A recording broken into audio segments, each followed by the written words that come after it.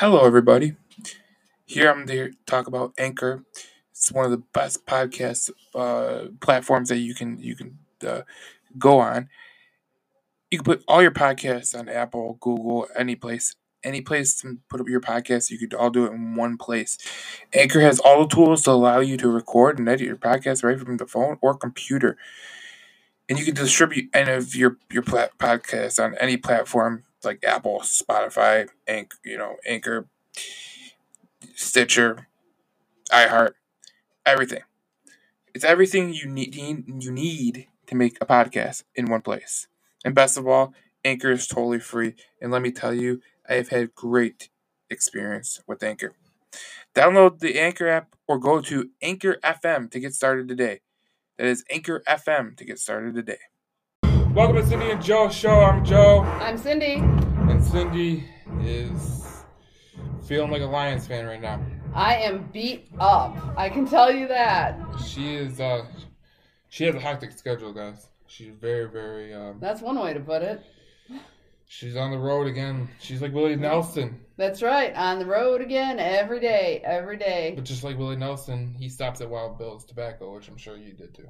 I sure would. Yeah. I'll tell you what. If I was into those products, I would absolutely. That's the only place I'd go actually, and I could do it anywhere because they've got 150 locations through the entire Metro Detroit, Michigan area. Exactly. So you'd be good when you. I'd be good to go. You'd be good to go. Yeah. Listen, we have to get to the kind of misnomer about Dan Campbell and what the media is saying about him. Yeah, I don't think you're liking what the media is saying about Dan Campbell. No, it's different because, a lot of times I like to agree with Valeni because he's got a good opinion on things sometimes. He was off the chain the other day. But then there's sometimes where he just sounds so stupid and ill-informed, and there's also a certain amount of people that are not informed good enough. I see YouTube clips of a certain network talking about the Lions should have signed Deshaun Jackson. I mean, is Deshaun Jackson going to come here? Hell no. And would it have even mattered? I don't even think so. We don't have a quarterback that can throw that far. Exactly. What's the point? So the only thing that he can do is run deep routes, and you don't have a quarterback that can throw deep routes, so that doesn't matter. Well, and all Goff did was run the ball the other day anyway. He didn't even throw the ball. Well, now they blamed it on the weather and his strained oblique or whatever. Yeah. Which he said he should have took himself out of the game instead of staying in a game. Well, and even some in the press are saying, to your point, that maybe Dan Campbell isn't ready for the NFL because he didn't make the command decision to make Goff sit, and he should have. Yeah, but you know what I say to that is people kind of forget that David Blau, who was the backup quarterback at Pittsburgh, the last time he was in, he fumbled the ball twice. Yeah. So you expect him to come into bad weather, hold on to the ball. He had 2 fumbles in dry weather, Yeah. What's going to happen in inclement weather? Probably nothing better. And that's the reason that they were running the ball, because it looked like it was pretty brutal out there at Pittsburgh, and they had to run the ball to. I mean, you wouldn't catch me dead in that weather. By the way, first of all, Jared Goff. You couldn't pay me enough to be in that weather. Jared Goff has a problem with fumbles too, so it's not like either one of the quarterbacks can hold on to the ball really, really well. He needs some Velcro out there. He needs bigger hands. Well, they're talking about Tim Boyle supposed to be in practicing on Wednesday. Jared Goff is uncertain for this week. Right, which I don't know if that necessarily matters, although, Campbell's sticking by his guy. He's saying he's still the best chance that they have, but, I kind of liked his rationale. If you listen carefully to his rationale, and that is, until they build up what's around him, it really doesn't matter. I think it was the point that Dan Campbell was making. Yeah, I feel people are judging Dan Campbell like that team around him that he inherited is pretty freaking bad. But the one thing I could say about Dan Campbell that he's doing right is you got all these young players who were picked off this, a couple were undrafted free agents. Yeah. A lot of them were free agents. Like the guy who made the big fumble in the game was Gilbert, and he was a free agent, and they picked him up just recently. And then a guy who almost got one of the interceptions in overtime, they just picked up with this week. You know what I think would make an interesting game, honestly? Again, I think I said this before, but put the Lions up against either Michigan or Michigan State. Well, Michigan State would get their ass kicked. I don't know about that. You got pro players on both sides of the ball. They're pro players, so. Yeah, well, I don't know. I think you got some potential pros coming up, but I don't know. I just think it would be an interesting matchup just to see what would happen. Not only to test the Lions, but to see what Michigan or Michigan State could do. The Lions are a really, really bad team. I feel like Dan Campbell's getting a little bit of a people are judging him based on how he has to play the game. I just don't think it's right. I think that they're judging him based on like they think that he has like this talented roster, and I mean I don't think anyone's making the argument he has a talented roster. I don't think anyone's making that claim, but I'm saying like people are judging him like he's got players that he can actually count on, you know? Yeah. The one thing you can say about Dan Campbell right now is that he has the players prepared to play. They fight hard. They are not the most talented group, but they somehow find ways to keep themselves in games that they should not be in. Well, an article in The Athletic recently stated that, the one thing Dan Campbell has is that he's got the trust of his team. His team trusts him. They like him. They play hard for him. And can you imagine, that's with a talentless roster. Look how well they've been able to do. Can you imagine what would happen if you got some talent? Well, you got guys who are going to stick around, because the guys right now aren't going to be around, but yet they still play hard for this coach. Can you imagine having a roster where the guys are actually invested and are going to stick around a while, and what Dan Campbell could do with that? Well, we talked about this with Blashill and Dwayne Casey. Is like they had bad rosters, but the players played hard for them, and they stayed in games they really shouldn't have had a shot to stay in. Mm-hmm. And I think that's how you know you have a good coach in any sport, is if they're staying in games that they really shouldn't. One of the things that we both like about AJ Hinch is that he gets the most of his players that he possibly can. Yeah. So when the talent goes up, he's going to be even better because he's going to get the most out of the most talent that he has. Yeah, so I think that Dan Campbell is actually taking advantage of a great opportunity right now, even with and I hate to say talentless roster. I don't think it's talentless. I think DeAndre Swift's got a tremendous amount of talent. He's got some talent on there. Penei Sewell. Yeah. Right? I mean, he's got some talent there. There's some talent, but it's not enough to win in the NFL. Well, and that might be the case, but I think what's good is that Dan Campbell is using this time and opportunity to refine, his craft his coaching skills and his systems and all of that kind of thing. So I think that it's actually an invaluable opportunity for professional development for Dan Campbell to be prepared when he does get some talent. I put it this way. It's a lot different. When you give your kid a car, right? You give him a beater, and you're like, okay, if you crash this, you're lost.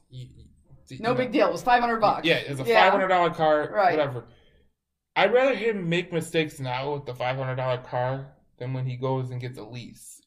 Right. He goes, crashes the Trans Am or something. Yeah, he goes and he crashes a brand new Ram or the brand new Silverado. You can tell I just totally divulged my age there, because back when I was when I was a teenager and young person, right, Trans Ams were the thing. Now they're not even around. So Cindy's like, back in my day, way back in the good old days, when and even still, did they have? Yeah, well, of course, Smokey and the Bandit, of course, but back in, what always amazed me, and I still see it today, regardless of age. This is a little bit off the football topic and onto more of like the kids of today kind of thing, and even the kids of yesterday. But you always had those kids. I don't know about you, but I was the kid who had the $300 beater car, right? My parents were smart that way. There were these parents, what are they thinking? To give these kids these brand new sports cars, no less, Trans Ams, Camaros, whatever it was back in the day, muscle cars. Why would you give these kids these brand new cars? They're 16 years old. For their 16th birthday, they get the car with the big bow on it. Why in the world would you do that? And I see even kids today, now they're different vehicles that they're getting, but heck, now kids are getting like Lexuses and Cadillacs, Mercedes. Yeah. I mean, I'm thinking to myself, first off, back in my day, a kid that age wouldn't be caught dead in one of those cars. That was Grandpa's car. Right. But like, seriously, even you're 20 years younger than me, but you had those kids, right, in school who got the brand new car at 16? What are they thinking? I know from my girlfriend's sister, like, she's talking about her friends got brand new cars. I'm like, and her parents are like, why would you give a kid that age a brand new car? Right.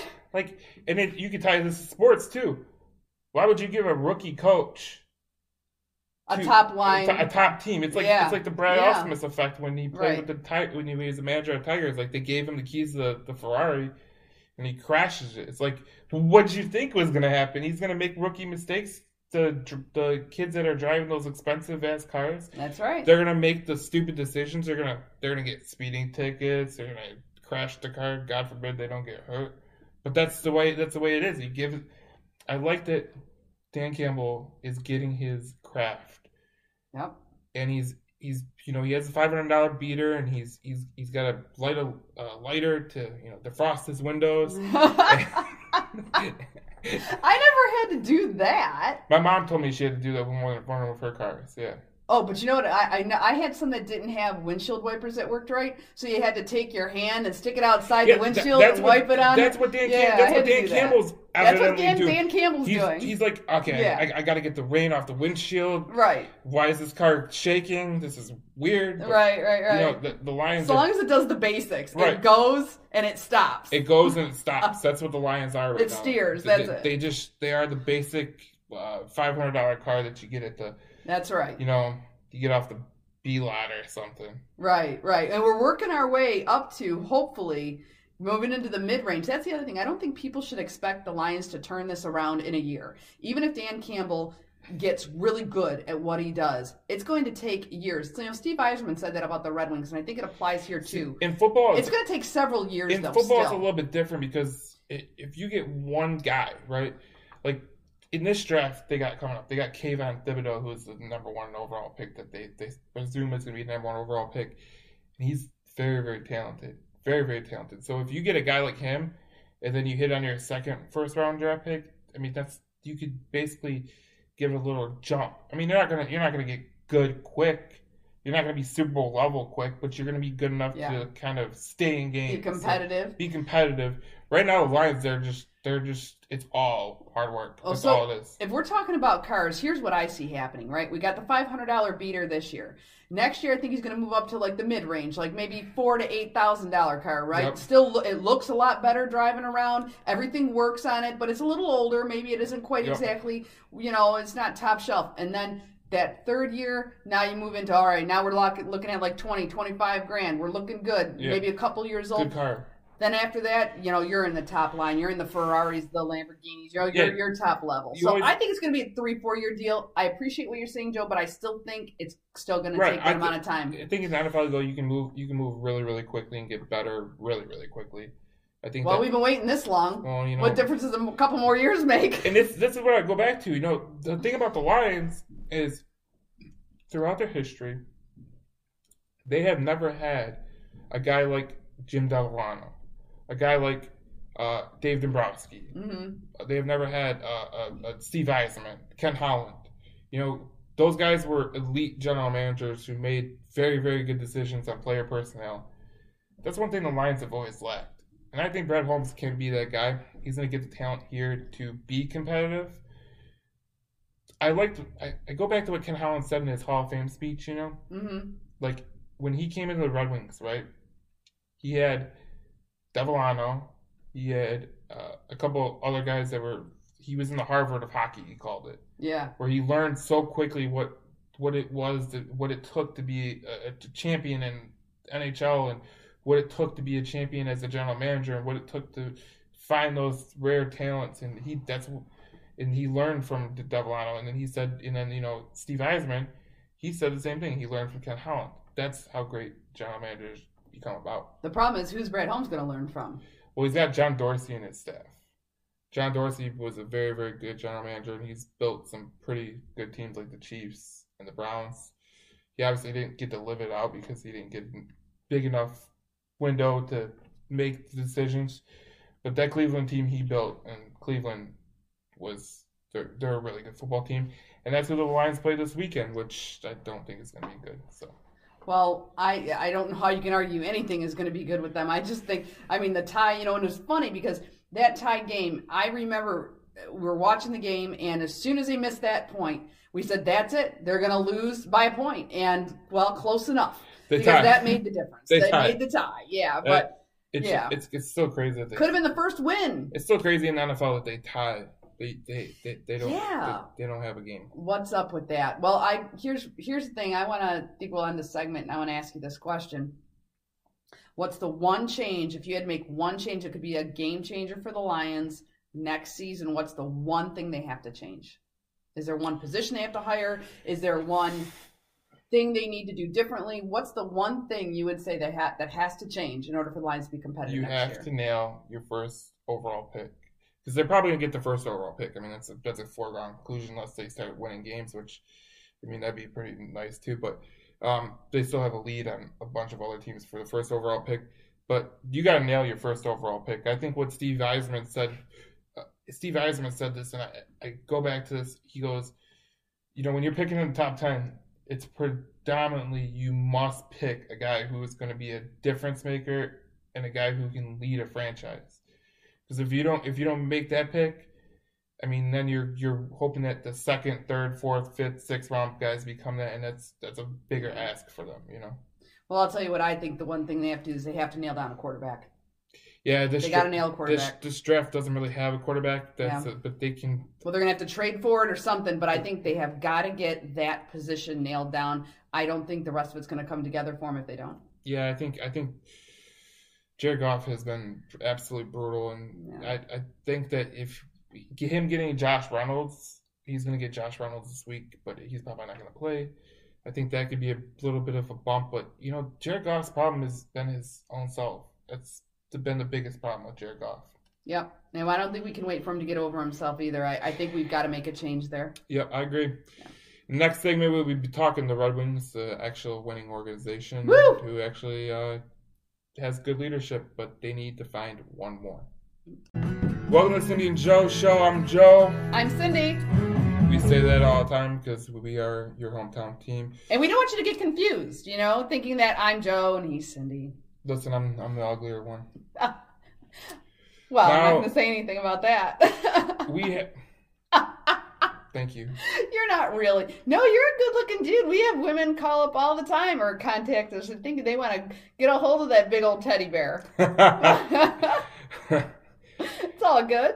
You know what I really want to get a hold of? Who? A second leader for the Red Wings. Because they need it. I'll tell you what. They are a totally different team when Dylan Larkin isn't there. They put a lot of stock into building up Dylan Larkin into a leader, and I think they've done well. But I think he needs backup. I look at it like this. I remember I was watching something that you would kind of be interested in. It's called Man in the Arena, Tom Brady. Of course I'd be interested in Tom Brady. Yes. He talked about how when he won all his championships that he had a guy on the other side of the ball who thought the same way he did. And then there was a special teams guy who thought the same way he did. The Red Wings need a guy who can be just like the secondary leader on that forward group.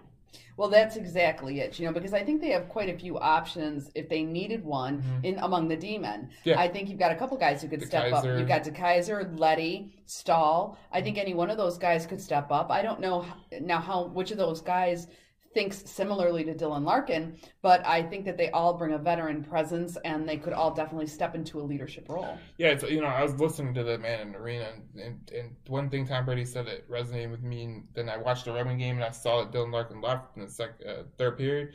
Yeah, how bizarre was that? It was so bizarre. I was like, how does that even happen? Yeah. Like, how does he just... Like, did his COVID results just come in that's in what between periods? That's what they said. Oh, my God. I was like, how bad is that you're COVID?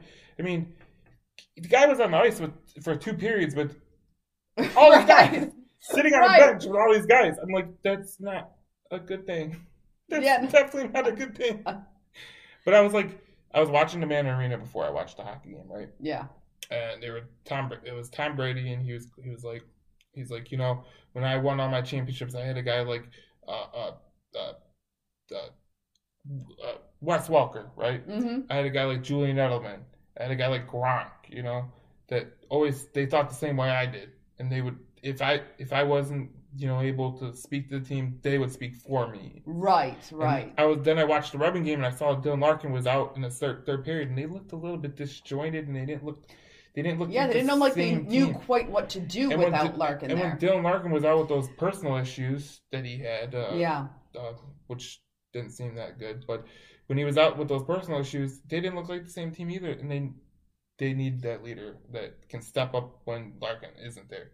Well, yeah, because it's clear that they struggle. Yep. They struggle when Larkin isn't there. And so, if we're looking at among the forwards and we're saying, okay, who could possibly step up and possibly fill that role, I think, it's tough. It's tough. I mean, Nemetsnikov's been doing great as far as personal performance. And I said, by the way, he would have a breakout year. And I said it well before the season started that he was the guy to watch. And look, now he's second in points and he's doing everything right. Everything I said he was going to do right, he is, right? He's a playmaker. He's handling the puck well. He's scoring. He's even creating some defense. I mean, the guy can do pretty much anything, which...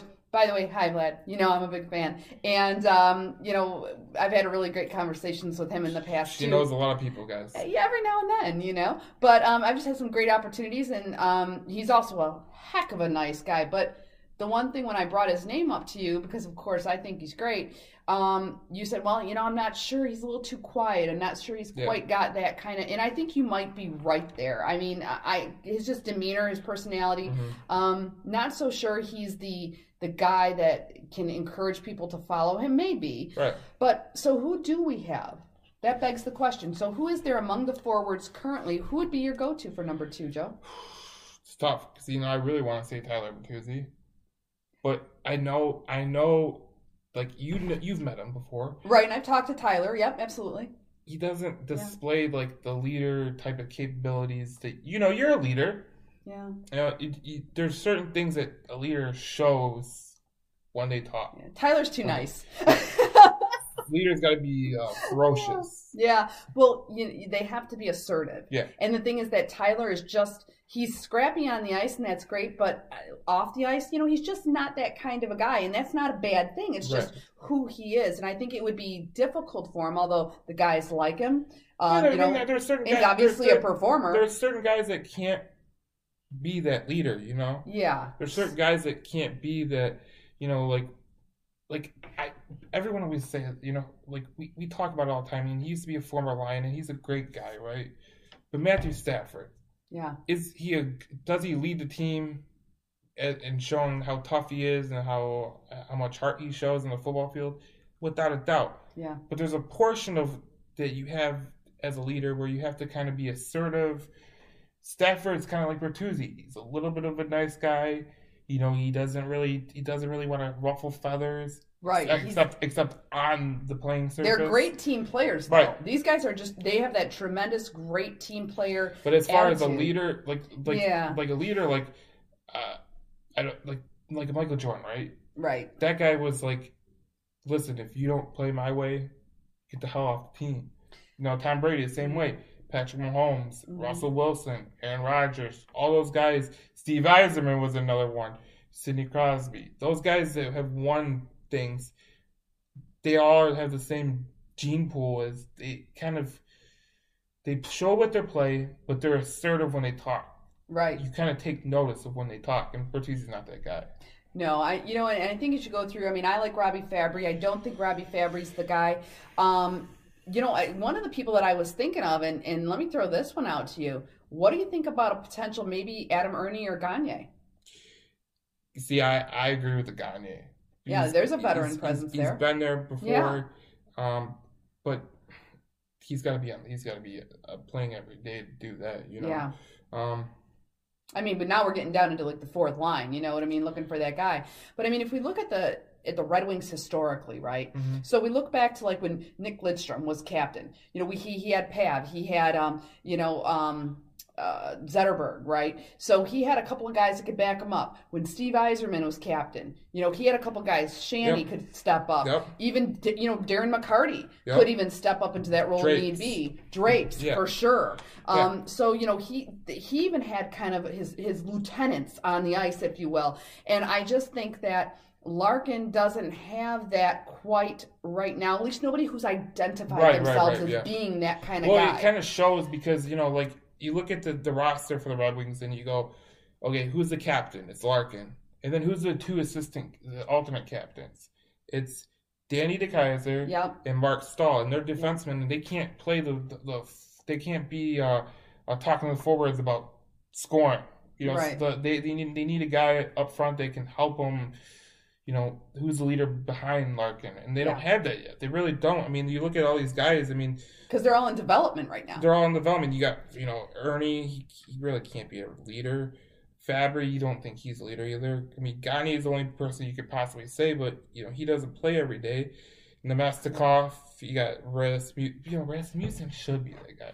You know what though? I don't think so. I just don't see that coming from him. Even when I watch him on the ice, again, I think he's just got his own challenges and struggles going on. That maybe he could be that guy in the future, but I don't see him being that guy this season. Yeah, the current season, that's what we're talking about. And Yeah. right now, I don't see one on the roster.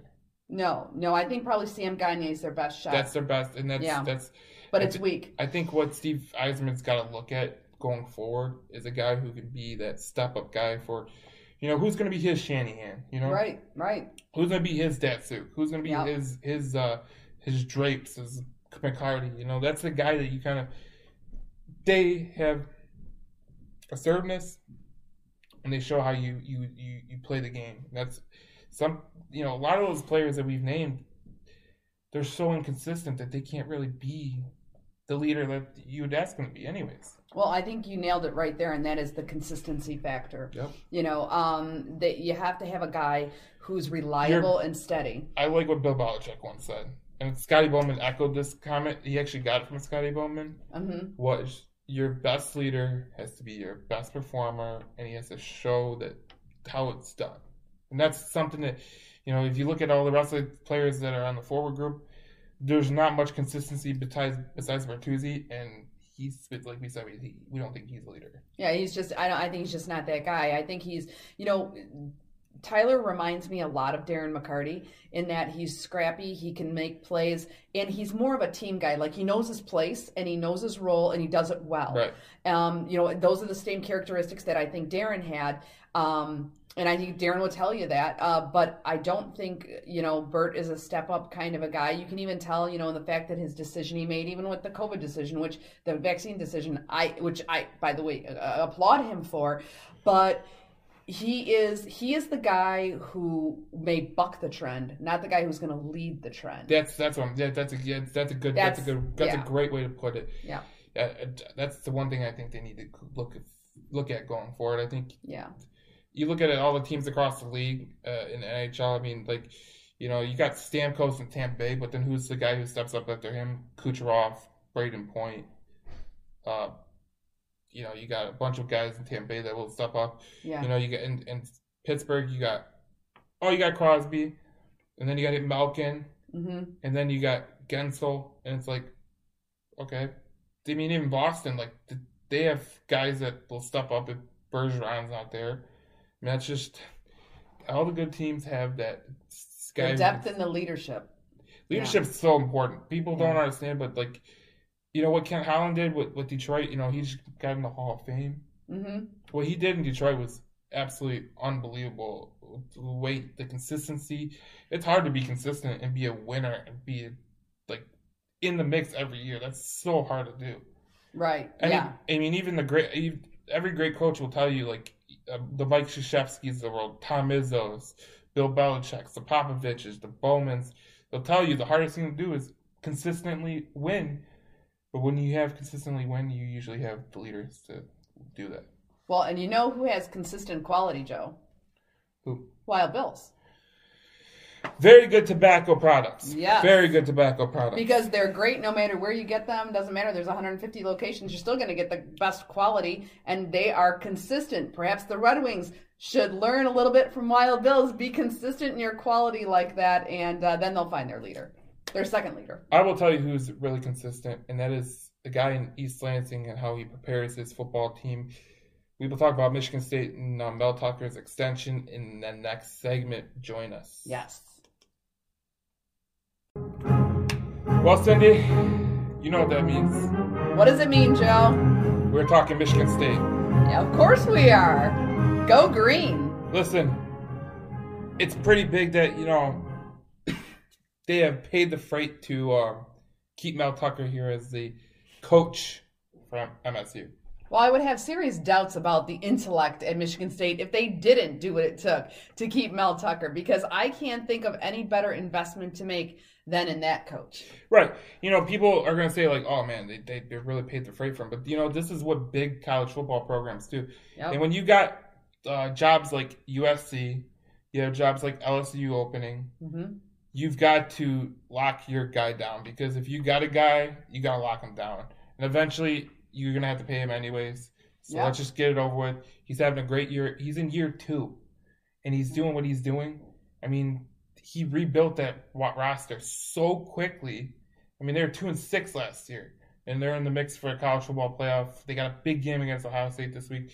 I don't really think they'll win, but this is early in Tucker's regime, and he's really just putting his stamp on it. And the thing about Tucker that makes him different from coaches is he came from the Nick Saban tree. There is no better person in college football to learn off than Nick Saban. And there's 4 coaches right now that are in the college football playoff race: Mario Cristobal, Kirby Smart, Mel Tucker. Where'd they all come from?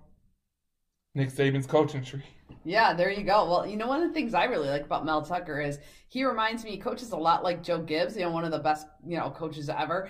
And that is, he subscribes to the theory of he needs the right players, not necessarily the best players. Because if he takes the right players, puts them in the right place, they become the best players for that organization. And that is what Mel Tucker can do. He just identifies these guys, goes and gets them, and then develops them and puts them where they need to be. So just tremendous vision. He's just a great visionary guy. And that's one of the things I love about Mel Tucker. And, they're talking about paying him $95 million, right, for a 10-year extension. Yeah.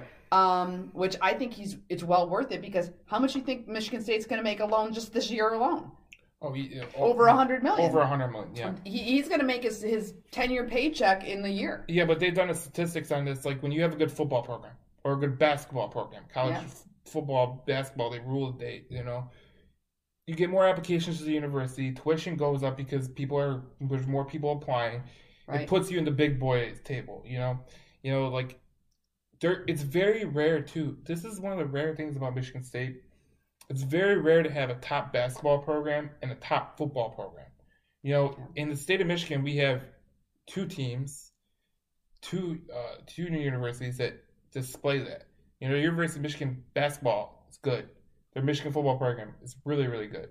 And heck, look at their hockey programs. Right. Both have excellent hockey programs. Right. So these universities football rules the day, though. Oh, so for sure. Football in college, for sure. Football drives the revenue for the athletic department. It drives you get 4 hours a week where it's free publicity for you guys. Right.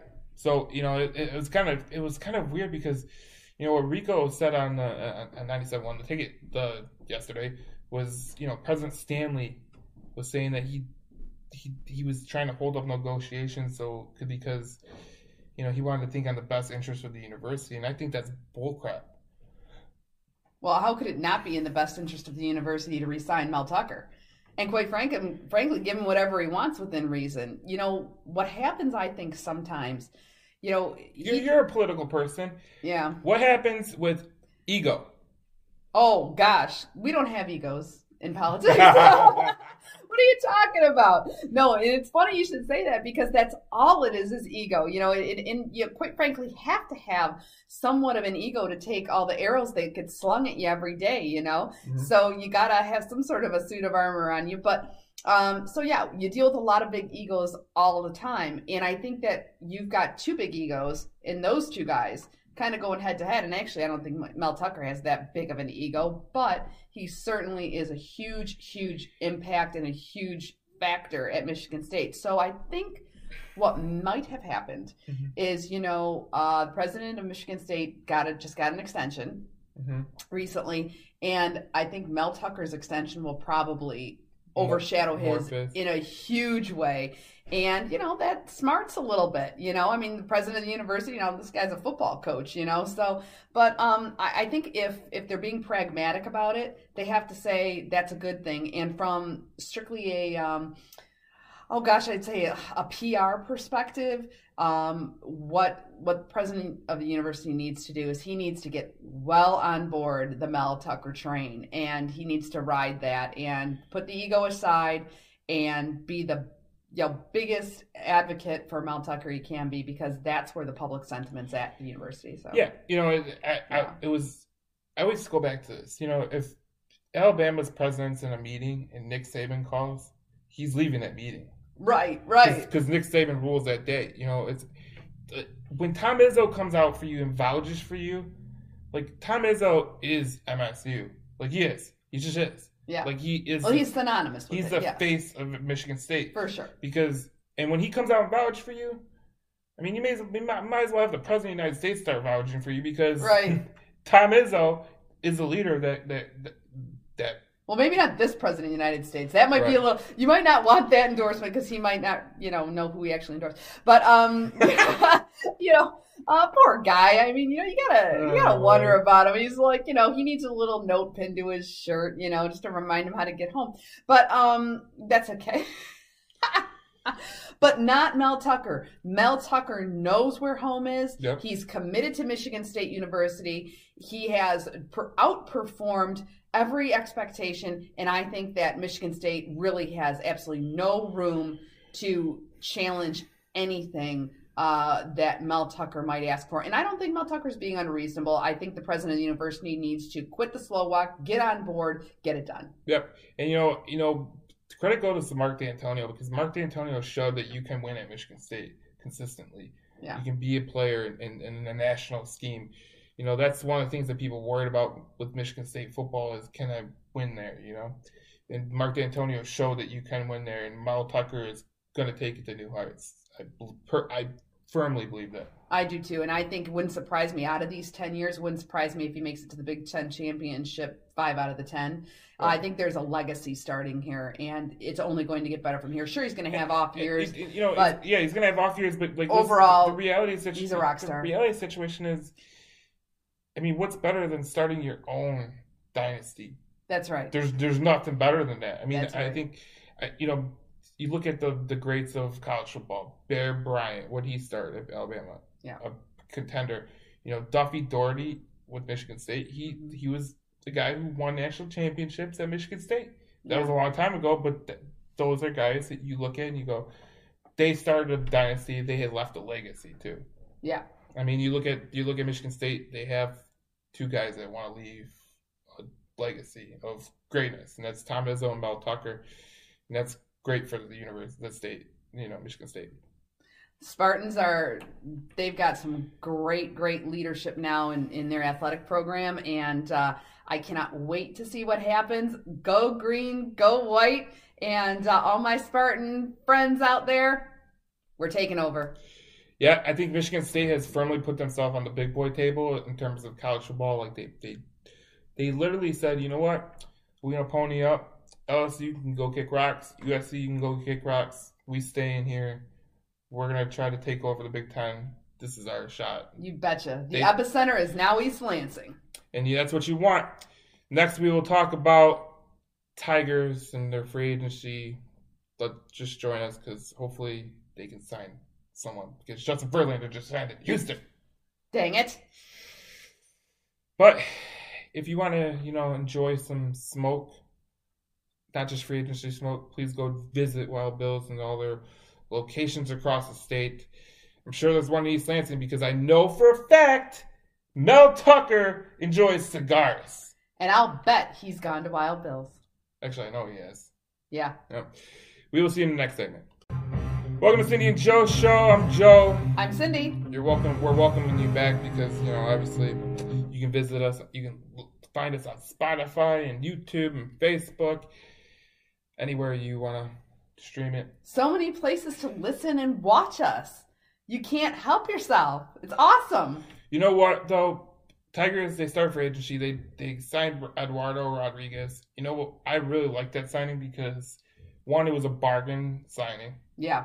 And he's got very, very big upside, because if you pitch in Fenway, if you pitch in Camden Yards, if you pitch in Yankee Stadium, like he pitches in a lot because he was in the AL East, you're going to be prone to high ERA at those spots. I mean, it's easy to get a home run out of those spots. And then you were playing Tampa Bay, who was one of the best offensive teams last year.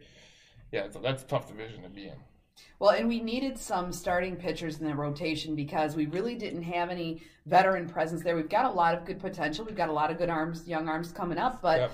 you really needed somebody to help guide those arms. I really was hoping it was going to be Justin Verlander. I'm actually quite surprised and very disappointed that it isn't because I think he would have been a tremendous fit, especially with it being Miggy's last year. Yep. I would have thought for sure that Justin Verlander would have wanted to come back home, even for a year for that reason, but not to be, at least not yet. So, hey, maybe there's some magical trade will happen. Who knows? You never know what happens in the off season, all this crazy stuff. But what I am really excited about, or I think Rodriguez is a good pickup. I think we still need another arm in there, another veteran arm. But which one am I excited about, Joe? You know which one I'm excited about. He's coming.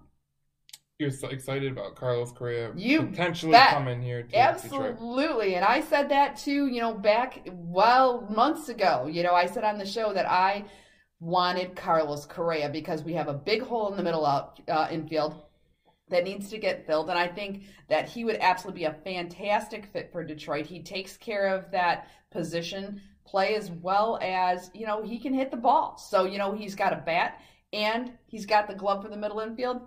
I think, that fits very nicely in the rebuild. I like how he really just took himself out of the position to go to the Yankees, too, because he said Derek Jeter didn't deserve a gold glove. I'm pretty sure you can't put him in a Yankee uniform. Yeah, that might be a little harsh. For him. Maybe he did it on purpose. Perhaps. But, Carlos Correa would be a great add, and it would show that they're, like the Mel Tucker signing from Michigan State, it would show that they're committed to winning. Not just now, but in the future. Yeah, they're going to have to open up the checkbook. There's no doubt about it. So you may as well open up the checkbook for some guys who are really worth, the return on investment. And I think that Carlos Correa, just with all the value that he brings, that he's well worth the investment that the Tigers are going to have to make. Because they're going to have to invest in somebody. And my understanding is that they're willing to do that. Yeah, I think they have to go after a guy like Carlos Correa because it shows that they want to win. And, A.J. Hinch is more likely to stick around if they show that they want to win big time. Yeah, and I think, they've got talent, coming out in the outfield as well. They've got a couple good outfielders. I think they could still probably stand to add another one there. I think maybe, even looking to third base, they might want to even look to make some change there. I think that's another area of improvement that's open. I expect Riley Green to come up to the big club next year, and I think he's gonna be a superstar. I really do think he's gonna be a superstar. But when you add a guy like Carlos Correa, and then you have a potential of a superstar in a young Riley Green, I think that could bode well for the rest of the lineup, like the Akil Baddus, the Miguel Cabreras, all those guys that, Miguel is not what he once was, but if he has talent around him, I think he can turn back and do that. Oh, absolutely. And I think he's proven last season that, he's still a power hitter. Yeah. I mean, there's just no doubt about it. I mean, even if, he lacks in other areas or, he's starting to slow down in other areas, who cares? I mean, he's really the only serious bet we've got. I mean, Akil Baddus got possibilities. He's got a heck of a lot of potential. He's got a tremendous start. But does he have the reliability? Not quite yet. You know what I loved? I loved the trade for Tucker Barnhart. I thought that was the biggest. I thought that was one of the biggest moves they can make because, it's very, very important for a young pitching staff to have a veteran catcher. That's because they know the game. They can kind of walk them through it. Like, listen, you should do this a little bit. Maybe pitch this guy a little bit inside. Go outside a little bit. Veteran catcher. We talked about with the Red Wings. Like, you need leadership at all levels. Yeah. So if you got a guy like, you have Barnhart behind the plate, then you get a guy like Carlos Correa and Miguel Cabrera in the infield. And then you could look at it like a Riley Green, maybe like a Robbie Grossman, Akil Baddus in the outfield. Yeah. I mean, that's a good set of leadership. And then you add Eduardo Rodriguez to the pitching staff. That's very, very good for the Tigers because that's what you need to build championship teams. Yeah, they've got to build some depth. Yep. They have to, they don't only need it, and always, the bullpen has always been a challenge for the Tigers. But always. I think they have. I was about to say, I think they're making tremendous strides there in getting some depth in their bullpen. Now they need a little more depth in their position players. Yeah, and that's fine, but they're trending in the right direction for sure. They are. Let's just hope. The only thing I'm concerned about, and I hope it doesn't happen, is that I hope it doesn't take AJ Hinch and the team so long to start picking up the momentum into the season. Yeah. It really took them deep into the season to get it started. Last year they screwed the pooch because the first month of the season was really bad, really bad, right. And they were playing catch up the whole year, and you can't start like that. That's my fear. My fear is that it takes them too long to get the momentum started. Let's hope that they can continue the momentum at the end of this season, picking up into the beginning of next season, because I think they need that to kind of hydro boost them up into playoff contention, or at least into the wild card. Yeah, Jeff Blashill said something similar to that in regards to the Red Wings, and I think that bodes well with what you said about the Tigers. Is you got to start fast in these leagues, because if you start slow, you're in an impossible position where you got to play perfect ball all the way. We've seen Atlanta do it this year, where they were just inching along a little bit, and then they finally caught their strides. But that doesn't really happen every year. Well, it puts a lot of pressure on the organization and a lot of pressure on the individual players, because, now, everything is a have to. Like you said, you have to play perfectly, you have to execute, you have to catch lucky breaks. And one little thing then throws off kind of that, that mojo. And so it's just really, really tough to be fighting uphill for the last half of the season. And you're right, it's very rare that an organization can do that. I mean, we saw the St. Louis Blues do that when they won the Stanley Cup Finals. You see it in hockey a lot, but it's still tough. You really don't see it in baseball. Yeah. You really don't see it in basketball. I mean, sometimes you see it in football and hockey. Those are two sports that you can see a team get in the wild card, or a team get in the playoffs barely, and then they make a run. Yeah. I mean, that happens. But in baseball, it's it's a long season, but you have to get started early. That way, if you do have injuries that go through the season, you can kind of navigate through them. Right. So that's what I'm going to be looking for from the Tigers next year, and I'm anxious to, get my, name my breakout player for next season. So I'm anxious to see what my choices are, because I did call Akil Baddoo, called him on day one. You did. And so I'm looking to be. I'm 1 for 1. I want to be 2 for 2. I think that I already have my breakout player, because I think he's going to make the team, and that's Riley Green. But we'll get to that when that time comes, because we don't really know what the roster is going to be, and that's going to be the deciding factor. I just had to take another opportunity to point out how right I was, Joe. Yet again. Yeah, you were right. I love that so much. What's a play that hit rewind and play? I don't know. Yeah, it's just. Yeah. You're right about Akil Baddoo. Hopefully we can name another guy, and hopefully he bursts on the scene too. That'd be great. That'd be outstanding. Well, this has been a good show. Always is. You got through it? I did. I'm going to go crash now. Now you need to go crash. Yeah. We will see you next week, as we probably going to be taping on Tuesday. Yeah, we want to make sure to get in those that good pre-Thanksgiving Day Lions show in. Yeah, with plenty of time to make fun of them. Before you go out to the bar on Wednesday. Right. We will definitely get you in tune with all of Detroit sports. We are your hometown team, Between the Whistles Detroit. I'm Joe. I'm Cindy. And we will see you next week. See you then. This goes out to all my Livonia Franklin football players who are preparing to play Warren De La Salle this week. You guys have had an amazing year so far. You should be really, really proud of yourself. You should be really proud of everything that you've overcame, the obstacles, the people that have been doubting you. You guys have done a great job. Coach Calvert's done a great job. Coach Calvert has done a fantastic job at doing what he's been able to do. I'm very, very proud of you. I know everyone who has played Livonia Franklin football is proud of you. You have set the example of what Livonia Franklin football players are going to be going into the future. If there's one thing that I can say, Nick Saban had this quote: "All I know is if we play well, we control our own destiny in terms of what we do. If you play well, you control your destiny of going to Ford Field. Don't be complacent. Don't be happy where you are right now. That can come later. You want more. You want the best for yourself. Going into the future, some of you will be college football players, some of you won't. You always want the best opportunity for yourself.